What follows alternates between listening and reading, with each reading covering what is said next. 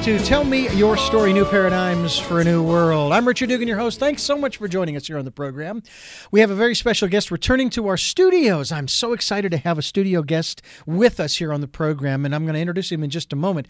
But I hope that you will stay with us as we continue bringing you programs on Sundays at 7 a.m. and 7 p.m., Monday mornings at 1 a.m., streaming live at richarddugan.com, and the podcasts are on SoundCloud. That's the primary place to go, but then we spread it around to Spotify, Stitcher, TuneIn Radio.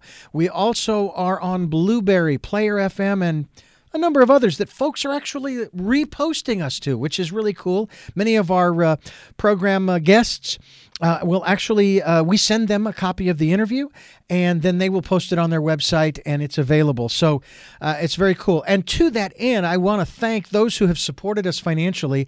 I can't thank you enough for doing that. It makes a huge difference, not just as far as my pocketbook is concerned, but as far as you becoming a part of and being involved in the work that we are doing, because you're extending your energy out to us, and we are putting it to good use, I promise you, by taking care of all of the expenses that are necessary to take care of, like Spotify. We have an annual fee that we have to pay for unlimited data space so that we can get all these interviews to you. And we hope that you will listen to the entire interview. You have to do so because the radio broadcast is only 50 minutes long. So be sure to listen to the entire podcast. To that end, folks who are listening to the podcasts, did a quick check with my boss, and there are 195 countries in the world. 195.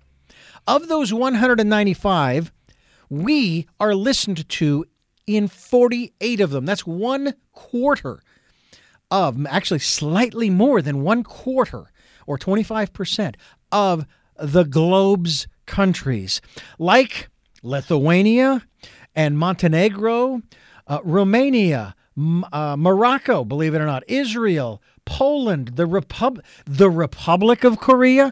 You mean Kim Jong-un is listening to our program? That would be very cool. Switzerland, Peru, Belgium, the Czech Republic, Malaysia, which I had a little incident with my bank account. They were trying to siphon money from my account from Malaysia. Also Portugal, Ecuador, Denmark, Saudi Arabia, Vietnam, the Dominican Republic, Thailand. I'm not going to go through all 48, but you get the idea that the program is out there. It's getting out there, and we are going to get some help getting it out there even more through our guest here on the program. And by the way, for those of you who would like to support us financially, as I was referring to earlier, we have a PayPal and Patreon account, and if you'd like to do so, please, we'll take whatever amount you would like to send, and we'll take energetic support as well.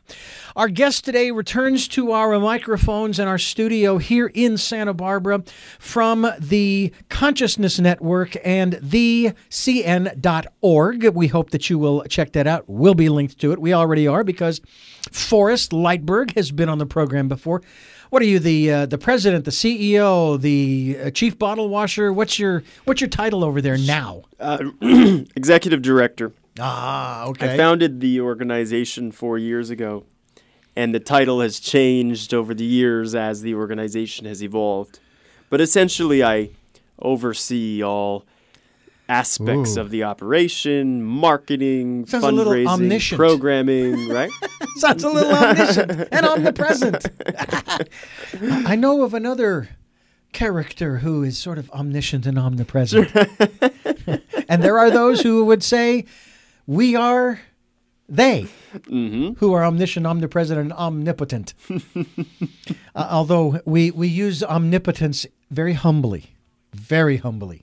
Thanks for coming back to the program. Oh, my pleasure. I'm very grateful, honored to be here. Thank you very much for inviting me back. You are very welcome, and this won't be the second and last either. I plan to have you back on a regular basis to talk about not only what the Consciousness Network is doing at thecn.org, but also your hopes, dreams, aspirations for it, for you, for the world, because it's one of the reasons why you're doing what you're doing, because you wanted to give back to a world that, in essence, gave you a second chance. And maybe for the next 5 minutes or so, If it takes that long, that's fine, or longer.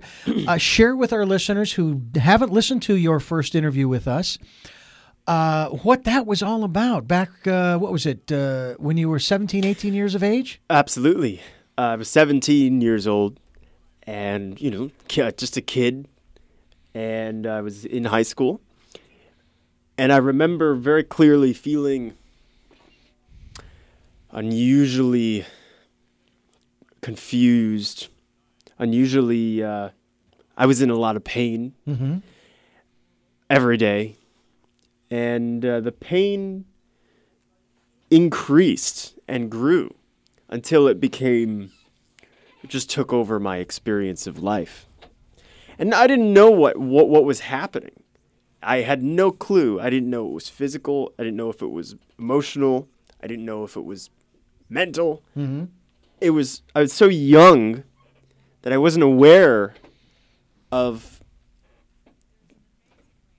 how to assess this and how to navigate it. No points of reference. What? No points of reference, really. No points of reference for this.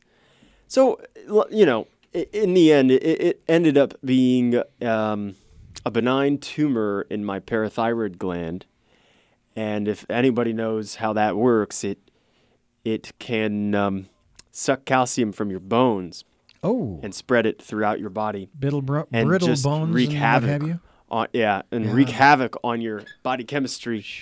So what I was really feeling were my bones being sucked of their calcium. Yeah. Wow. And the bone density being diminished at the time.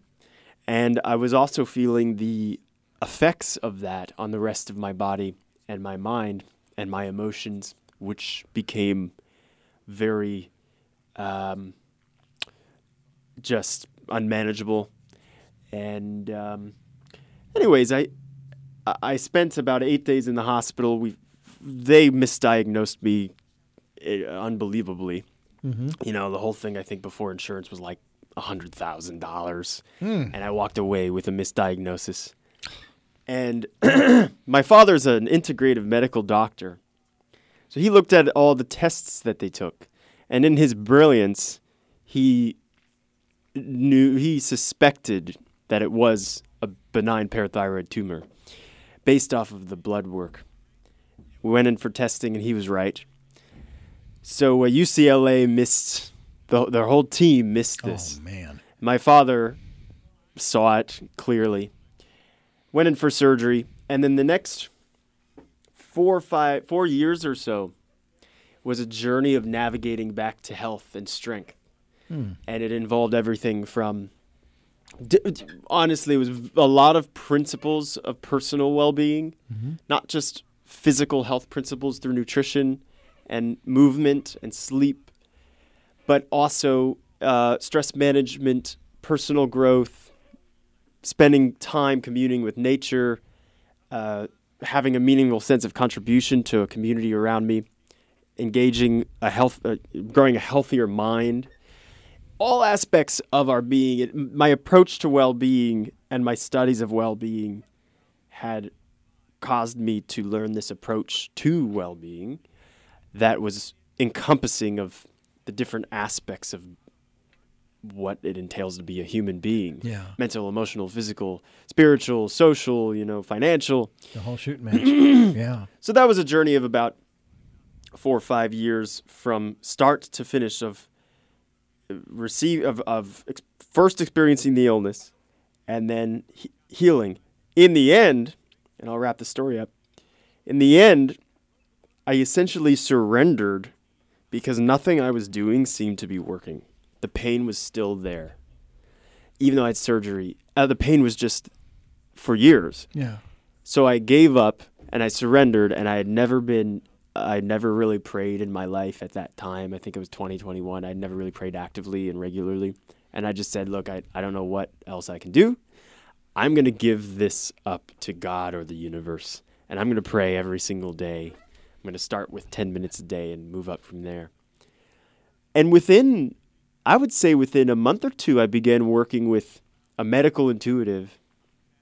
It sounds very woo-woo, but she guided me to the exact interventions, natural interventions. I remember very clearly the moment I knew I would live a normal life again, that I would not be trapped anymore, that I was going to be moving beyond that phase and chapter of pain and suffering. And that was a powerful, potent moment. I'll never forget the moment that I realized that was happening. Wow. Yeah. Matter of fact, we just had a medical intuitive on. Wendy Coulter is her name. And we talked about that and how she uses it. And it's not an intuitive, it's not using her intuition to cure. It's more to diagnose, if you will, why you have the condition you have. Now, I was going to be a little facetious and say part of your treatment plan was to drink lots of milk and maybe get your own cow to get the calcium back in. Oh. Okay, all right. Sure. But I know that the process of finding out why, and I shared with her how I was in a program, several programs, personal growth development, like LifeSpring, which was a spinoff of VAST and so forth back in the early 80s.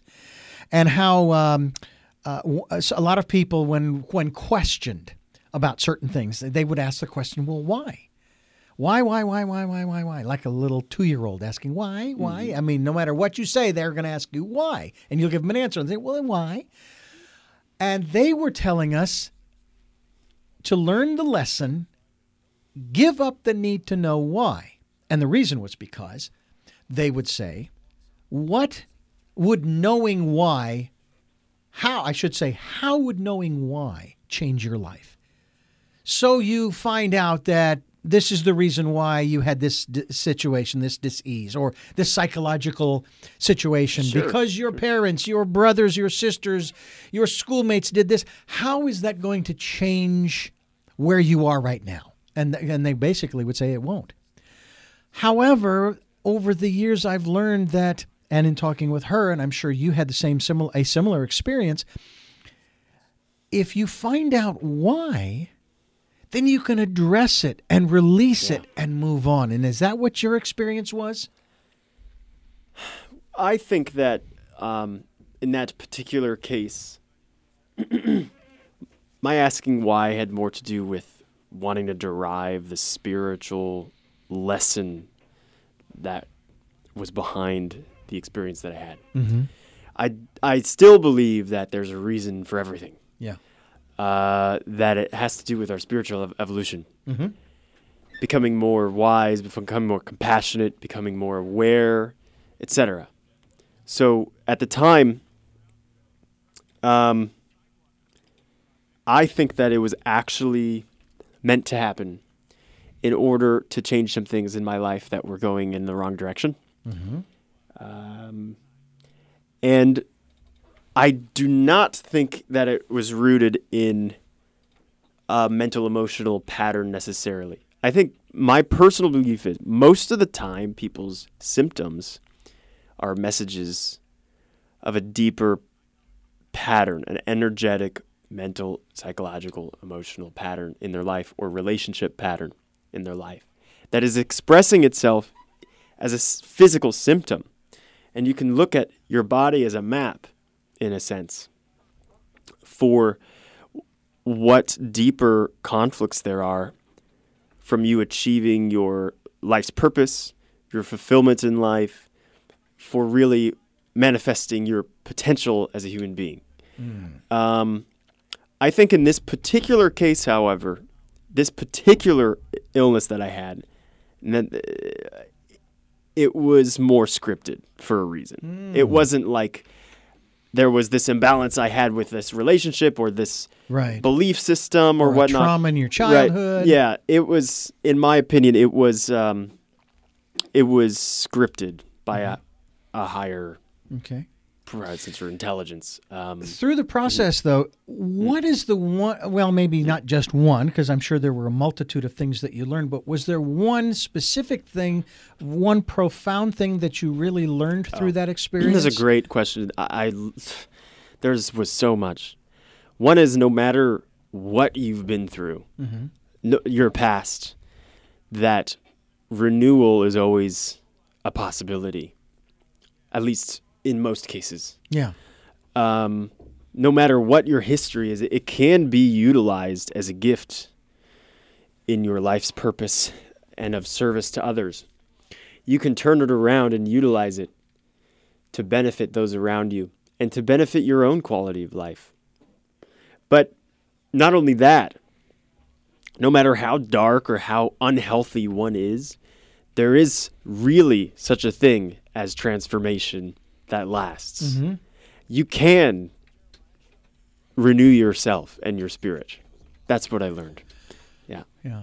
And that word transformation was interesting the way it was hammered home to me in one of the interviews in 2019 when I was sharing about how we're here with New Paradigms for a New World, giving people choices and knowledge of those choices to help make their dreams come true, looking for those new ways of living, wanting to change our lives, change,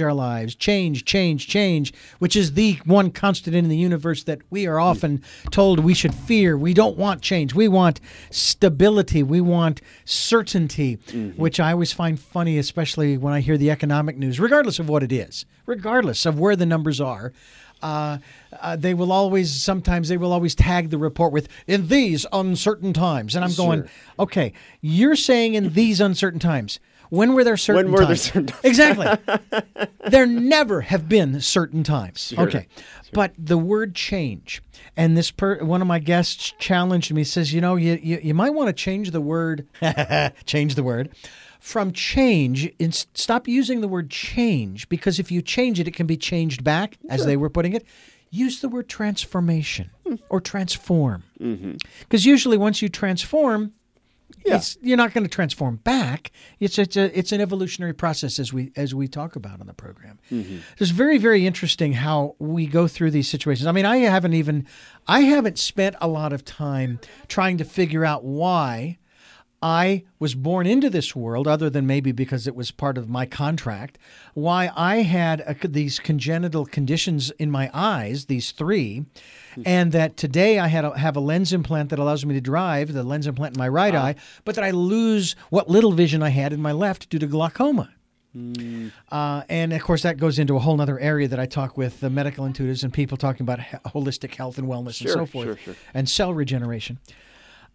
It's not often, and again, I say it this way, it's not often that I allow the guest to steer the program or to throw out things. Now, I will say in emails or in conversations prior to the interview, hey, if you have some points that you would like to talk about, I am always open to that. I mean, to me, the universe asks the questions. I'm just along for the ride. So in one sense, I am going to sort of turn the wheel of topics over to you, because you have a few things that you would like to discuss on the program. So why don't we start at the top of your list, or the one topic that maybe stands out that you would really like to focus on? Well, thank you. I do know I sent a few ideas over prior to our meeting today. One, and I love this topic, by the way, that we've been touching on, of healing. Yeah. That's a great, rich area. Yeah.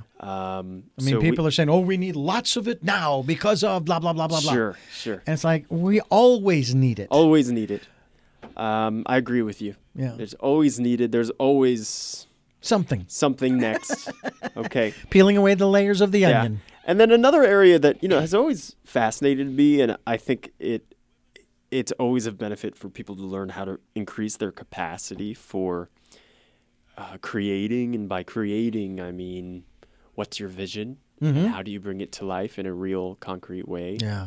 And not just by learning and utilizing psychological and metaphysical principles, but the nitty-gritty mechanics of how do you manage a project in the world so that it is born and is sustainable and grows over time. Yeah. How do you lead that and manage it? Because whatever your vision is, in a practical sense, it's a project. Yeah. And it's a project that consists of a lot of projects. It really does. Right? So how do you become a more effective quote unquote project manager, Okay.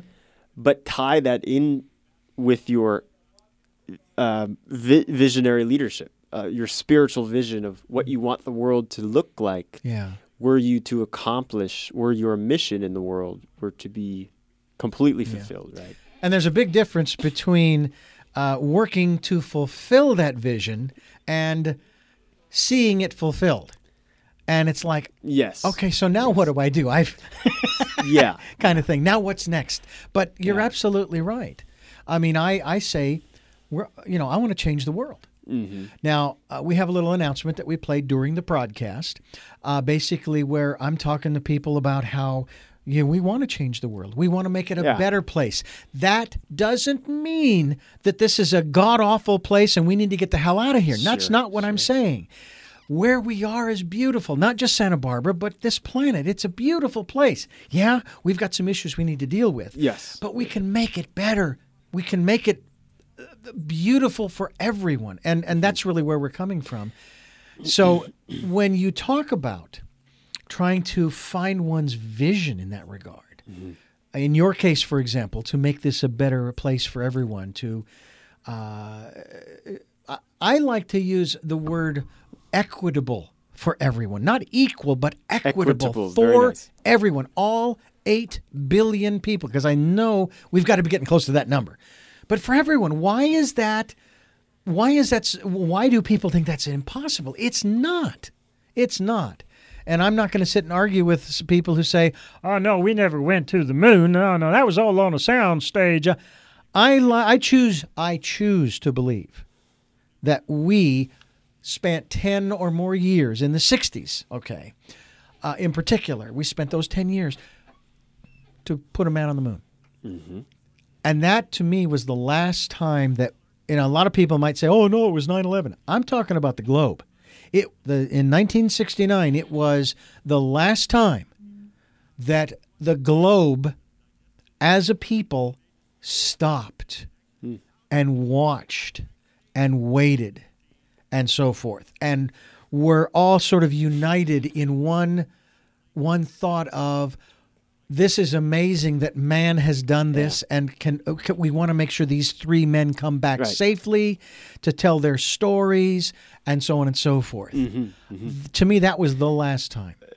And to me, that's so sad that in 50 years, I was 9 years old and I was glued to the black and white. It's just awestruck, I'm sure. Yeah.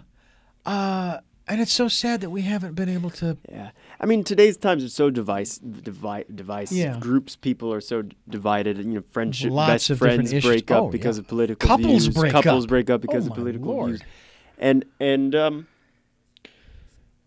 I think it would do everyone well to emphasize more their own journey of spiritual evolution, their own major purpose in life and fulfilling it, and taking it and simultaneously taking energy away from their attachment to their viewpoints and their us versus them sort of attitude. We would all do well to focus more on our own, the unfolding of our own potential as human beings and as change makers in the world, versus making sure that everybody else is believing the same things, operating in the same way, or a way that seems acceptable to us. There is a wonderful principle that you hear quite often. That is that if everybody agreed with me, there's something wrong. There's something wrong. There's something wrong. Now, I want to touch upon that. I was doing a little research last night prior to this interview, and I don't know exactly where this came from, but I wanted to research some words, okay? And one of those words was bigotry.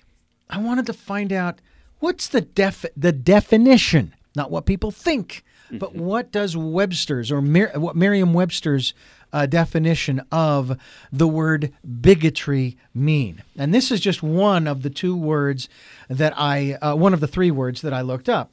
And this is what's interesting. Now, most people probably think bigotry is tied to race.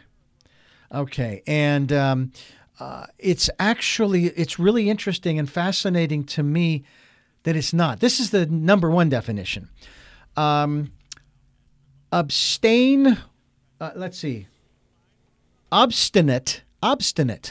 or intolerant devotion to one's own opinion or prejudices, the state of mind of a bigot. Now, Wow. take out prejudices. That has nothing to do with race. If you are headstrong on your ideas and you don't give a damn about anybody else's, you're a bigot. Yeah. Isn't that interesting? It's, we live in a time where when you express your opinion about a world issue on social media, Right. there's somebody who's going to be insulted, and chances are that somebody's going to say something on the defensive, Yeah. or try and attack you. Right.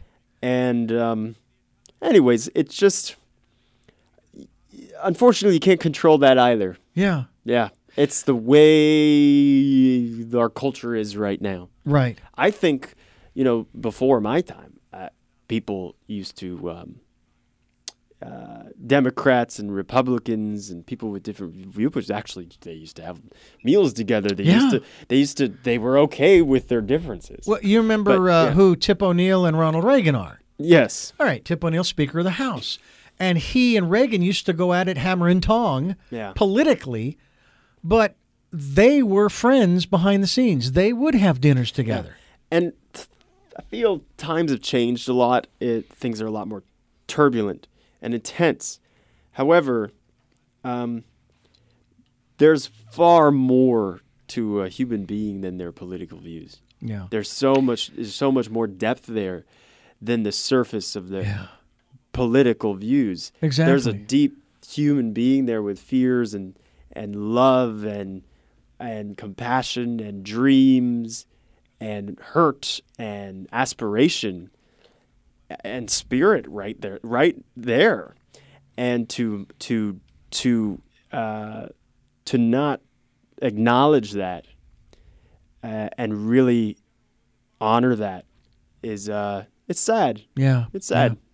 Second word was prejudice. Yeah. Or sure. you want to break it down, prejudge. Okay, and it says here, injury or damage resulting from some judgment or action of another in disregard of one's rights, especially detriment to one's legal rights or claim, preconceived judgment or opinion, an adverse opinion or learning formed without just grounds or before sufficient knowledge. Sure. And I'll throw in facts. And again, that has absolutely nothing to do with your gender, your sexual preference, your political preference, your race, your color, your creed, and whatever other dividing lines you want to create. Mm-hmm. It's all on the person who is perceiving what's going on out there and in their minds has already made up their mind. They've prejudged this person. And that's one of the reasons why I find it interesting when we hear breaking news, a particular event happened and it just happened.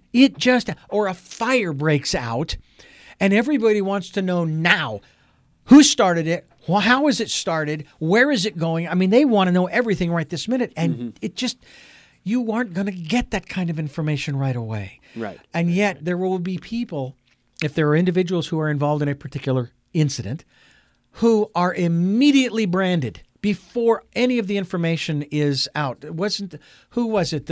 This young man who was accused at one of the Olympic Games here in the States. During one of the Olympic Games, and there's a movie made about him just recently, where he was accused, and he had nothing to do with it, but they ruined his life. Right. Right. And everybody thought, and they prejudged him for whatever reason. It's like, you haven't got all the facts yet. It's impossible for you to know. First of all, you weren't there. I mean, and again, with all due respect, I would have to argue with someone, all right, I saw on TV what was going on 9/11, but I wasn't there. And I've seen what Hollywood can produce. So I'm going to say I don't know that it happened because I wasn't there. I have to wait for more facts to come in to find out who was responsible and what happened and da-da-da-da-da-da-da.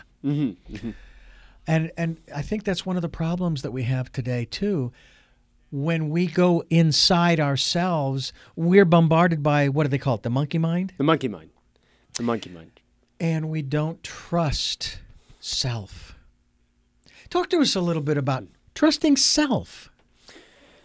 Well, and maybe getting the answers we need from self. I don't claim to be an expert or a spiritual teacher right now. So I can only share, what I believe and what I've learned from personal experience that feels meaningful to me. To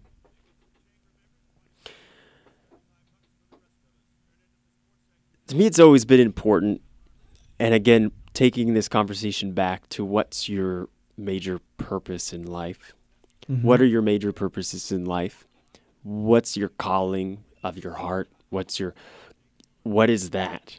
Yeah. And trusting that and making that the prime focus of your attention in your life. Yeah. I think taking a leap and trusting that, even though there's uncertainty around whether or not it's going to be fulfilled, what's going to happen, am I capable of this?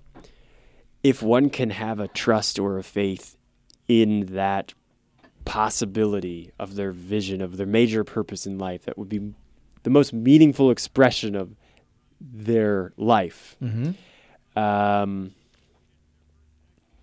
That is a power that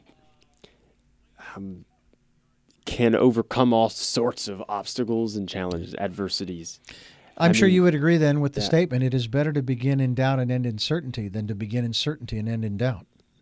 To begin in doubt, can you say it again? To begin in doubt and end in certainty is better than beginning in certainty and ending in doubt.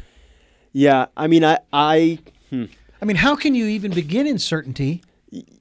Yeah, and that's the thing about trust or faith in this context, is that the certainty has to come from within. It's not a certainty in the absolute, this is going to happen. It's a certainty as in, I have a certainty in this vision. I believe in this vision so much that I will do whatever it takes. And the certainty is a commitment to your purpose. So to me, that's a deeply important area of trust, is deep belief or faith, even when circumstances don't show themselves to, even when you don't know if it's really going to happen. Like, none of us do. Look at Kobe Bryant. Yeah. Kobe Bryant wasn't planning on passing away. No. He had other plans. He had children. Oh, he had dreams. life, dreams, right? Oh, my gosh, yeah. Right? But he was the kind of guy who I think he lived fairly fully. And he did so many different things. He believed and he trusted in his passions and his dreams and what called to his heart. Yeah. Right? And I think there was a sense of certainty within himself that it was worth pursuing, right? Yeah. So, That kind of certainty from within that he had, in spite of the fact that maybe some of the projects that he was desirous of in his dreams and his vision maybe there were some doubts, not so much about them coming true, but about maybe how to go about bringing them to fruition. Yeah, there's no realistic, factual trust in something happening in the future that you can predict. Look at Kobe Bryant. Yeah. But you can trust in yourself, and you can have your trust and place your faith and certainty in things that are more in your control, and that's actually enough, I think. Of course, that's assuming we have any control at all externally. And a lot of people will probably say to you, hey, Forrest, no, we don't have control. No, yeah. Except what's going on the That's inside. right. That's it. That's right. Yeah. I don't have any control over what's going to happen here in the next 5 minutes. Yeah. The power could suddenly go out. And I think that's enough. I think the control we have of ourselves and the way we conduct ourselves, the way we position ourselves in our lives, that's enough. Yeah. And enough as in it's enough to create a fulfilling, meaningful experience of life. Yeah. There's a lyric in a song, and I'm not going to quote it exactly because I'm not remembering it exactly, but the line, and this goes back probably 30, 40, or 50 years, but the line in the song has goes something along the lines of, he wants to control my life. He wants to control my life. I'll be damned if I'm going to let him do that because he can barely control his own. That kind of thing. I wish I could remember the title of the song. I'm going to have to look those lyrics up. Sure. But that's what's going on in our world today, that there are certain people who they want to tell us what to do. Mm-hmm. They want to tell us how to live. They want to tell us what parameters, what boundaries within that we can live in, whether it be partners or jobs or education or location or any other religious, spiritual beliefs. That was one of the things that I challenged the Christian radio station all about. I said, we have all of these different choices that we can make in what we eat, what we drink, what we think, where we get, how we get educated, where we can go, and all of the other aspects of human physical life. And you're telling me there's only one way to God? It makes no sense. It's illogical to me. And when I say these kinds of things, I never put it out there for other people. I never am so bigoted. I'm not bigoted to the extent that, no, and everybody else needs to believe this too. Matter of fact, please don't, unless you come to the same conclusion that I have. Unless you've thought it through logically. And that's, to me, very important. Forrest Lightberg is my guest. He is the founder, the executive director, chief bottle washer over at the Consciousness Network, or thecn.org. We encourage you to go there and find out more about this organization. What's next on our hit parade as far as conversation here today? Conversation. I think, we were talking about healing earlier. Yes, we can go back there. That would be very neat. Let's do it. Because I have a pain over here. Are you a doctor? No. I'm no doctor, but I could call one for you. I'll bet you could, yeah. I wouldn't have no problem with an intuitive healer, a medical intuitive. Matter of fact, it was interesting. I went through that entire interview with Wendy Coulter, and sometimes when I have people on like her, I say, well, let me ask you a question about this. And it's not exactly consciously asking for a free diagnosis. I never asked her about anything about myself this time. It was really interesting. I was aware of that after the interview was over. Going, gee, I could have asked her about this, that, and everything. Right. Where's that coming from? But in terms of healing, this was a question I want to pose to you that I posed to her. Mm-hmm. I am a Reiki master. And when I was taught Reiki, when I was going through my training through the three levels, 1, 2, and 3, to become a Reiki master, I was always taught that when you use this energy, when you become the conduit for that energy, you don't put any intent into that energy. You are sending that energy to that person to do with as they choose. And I always use the story of my uncle, my father's brother, who was dying of cancer. And we did an absentee healing. I got a picture of his, and we sent him that energy. And we were told a story of how he got angry and threw his medicine across the room, got in his wheelchair, wheeled across the compound to see his son and have some closure. It's amazing. And then died. Our intent wasn't to heal him so that he would live longer. Our intent was to give him the energy to do what he needed to do before he transitioned to the next world. What are your thoughts in regards to that? And as I put it, our Orthodox medical community, not just nationally but globally, that basically doesn't know when to say when the patient says uncle. Yeah. Gosh. I know that's a big one. I grew up with an integrative medical doctor. He was my father. So I grew up not really using pharmaceutical medications, just only when absolutely necessary in short-term bursts. I do believe that while the allopathic medical system is crucial for so many of us who deal with certain challenges, physical challenges, and there's an appropriate place for it. I think that it's very short-sighted in many ways. In fact, sometimes it's a little sick because, and it may be controversial to some of the people who actually work within the medical field, what I'm saying here, but since when did we become obsessed with treating everything we can with pharmaceutical medication? I mean, why not allow the body to go through its natural cycles? And not in every, I mean, this is not in every circumstance, of course. Right. But I think drugs are overpushed. I think they're just too casually prescribed. I think that they're misprescribed. Right.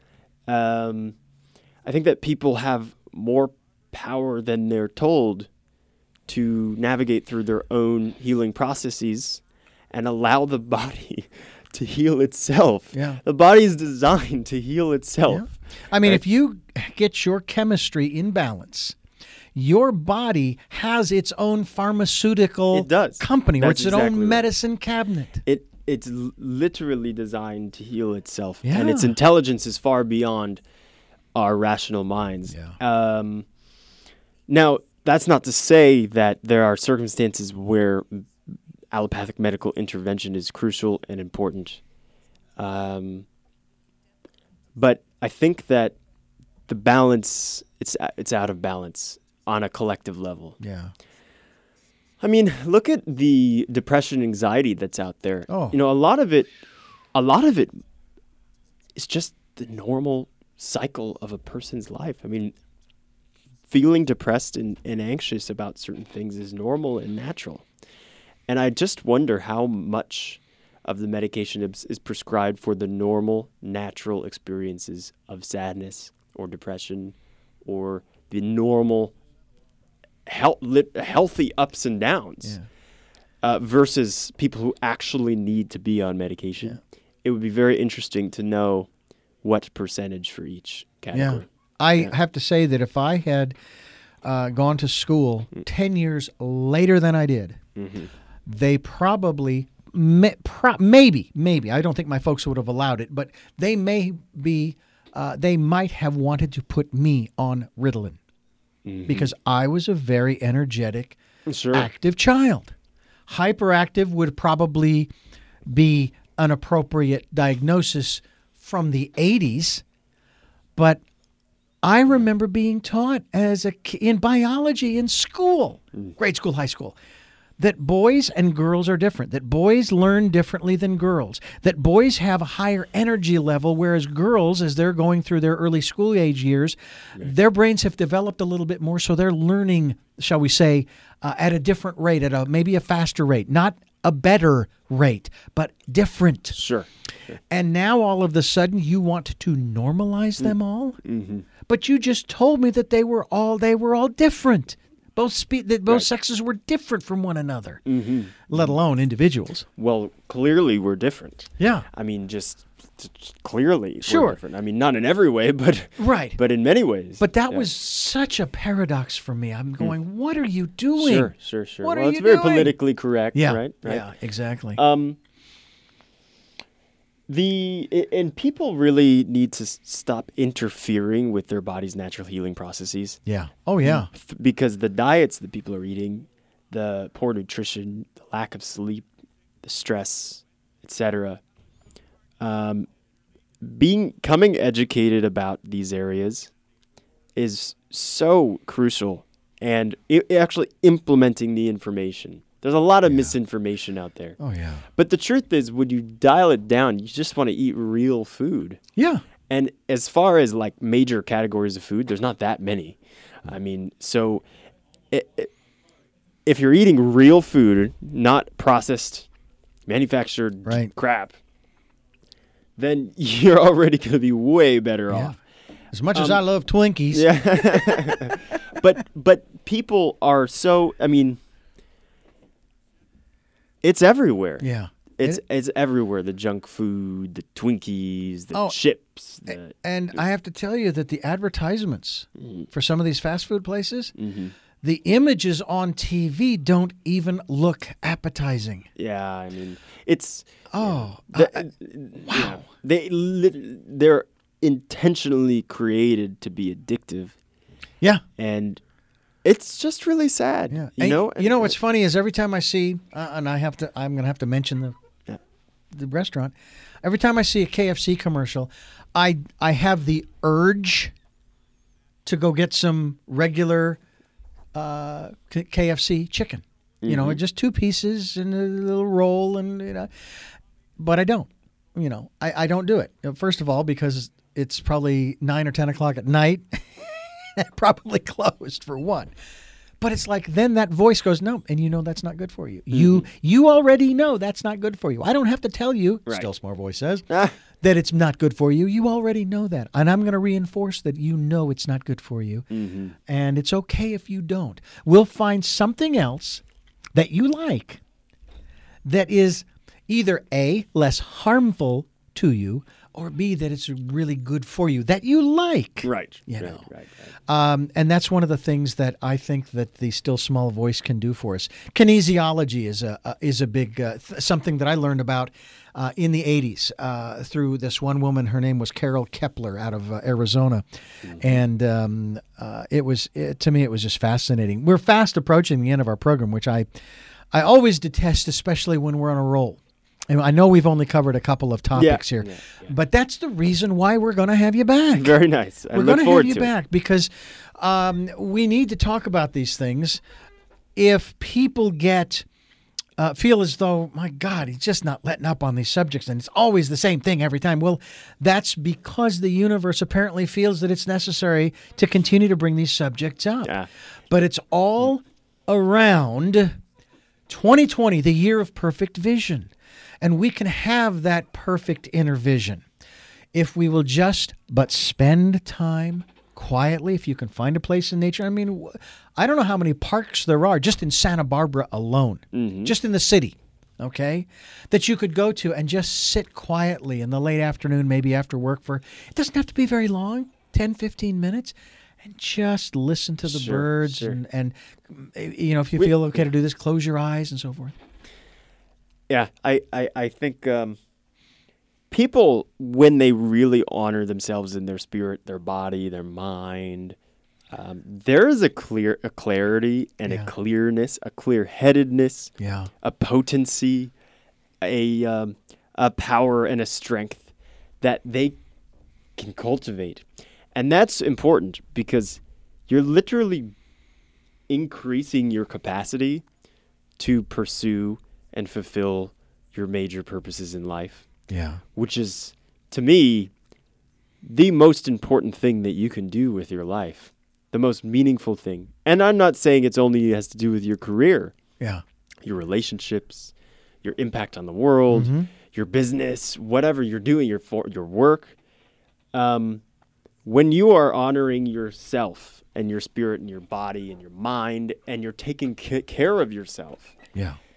you're literally building your capacity to fulfill that purpose in life, your purposes. And what could be more important? Absolutely. You know? Forrest Lightberg, I Yeah. want to thank you so much for joining us on the program. Normally I ask the 3 questions, but we are so short on time that I'll have to Okay. postpone that till next time. You did ask them in our last interview, and I'm sure the answers are probably still the same, but I thank you so much, and I encourage people to go to thecn.org. We will be linked to your website, and again, I thank you for joining us here in Thank you studio. very much. I'm Richard Dugan. This has been Tell Me Your Story, and until next time, love to Lal.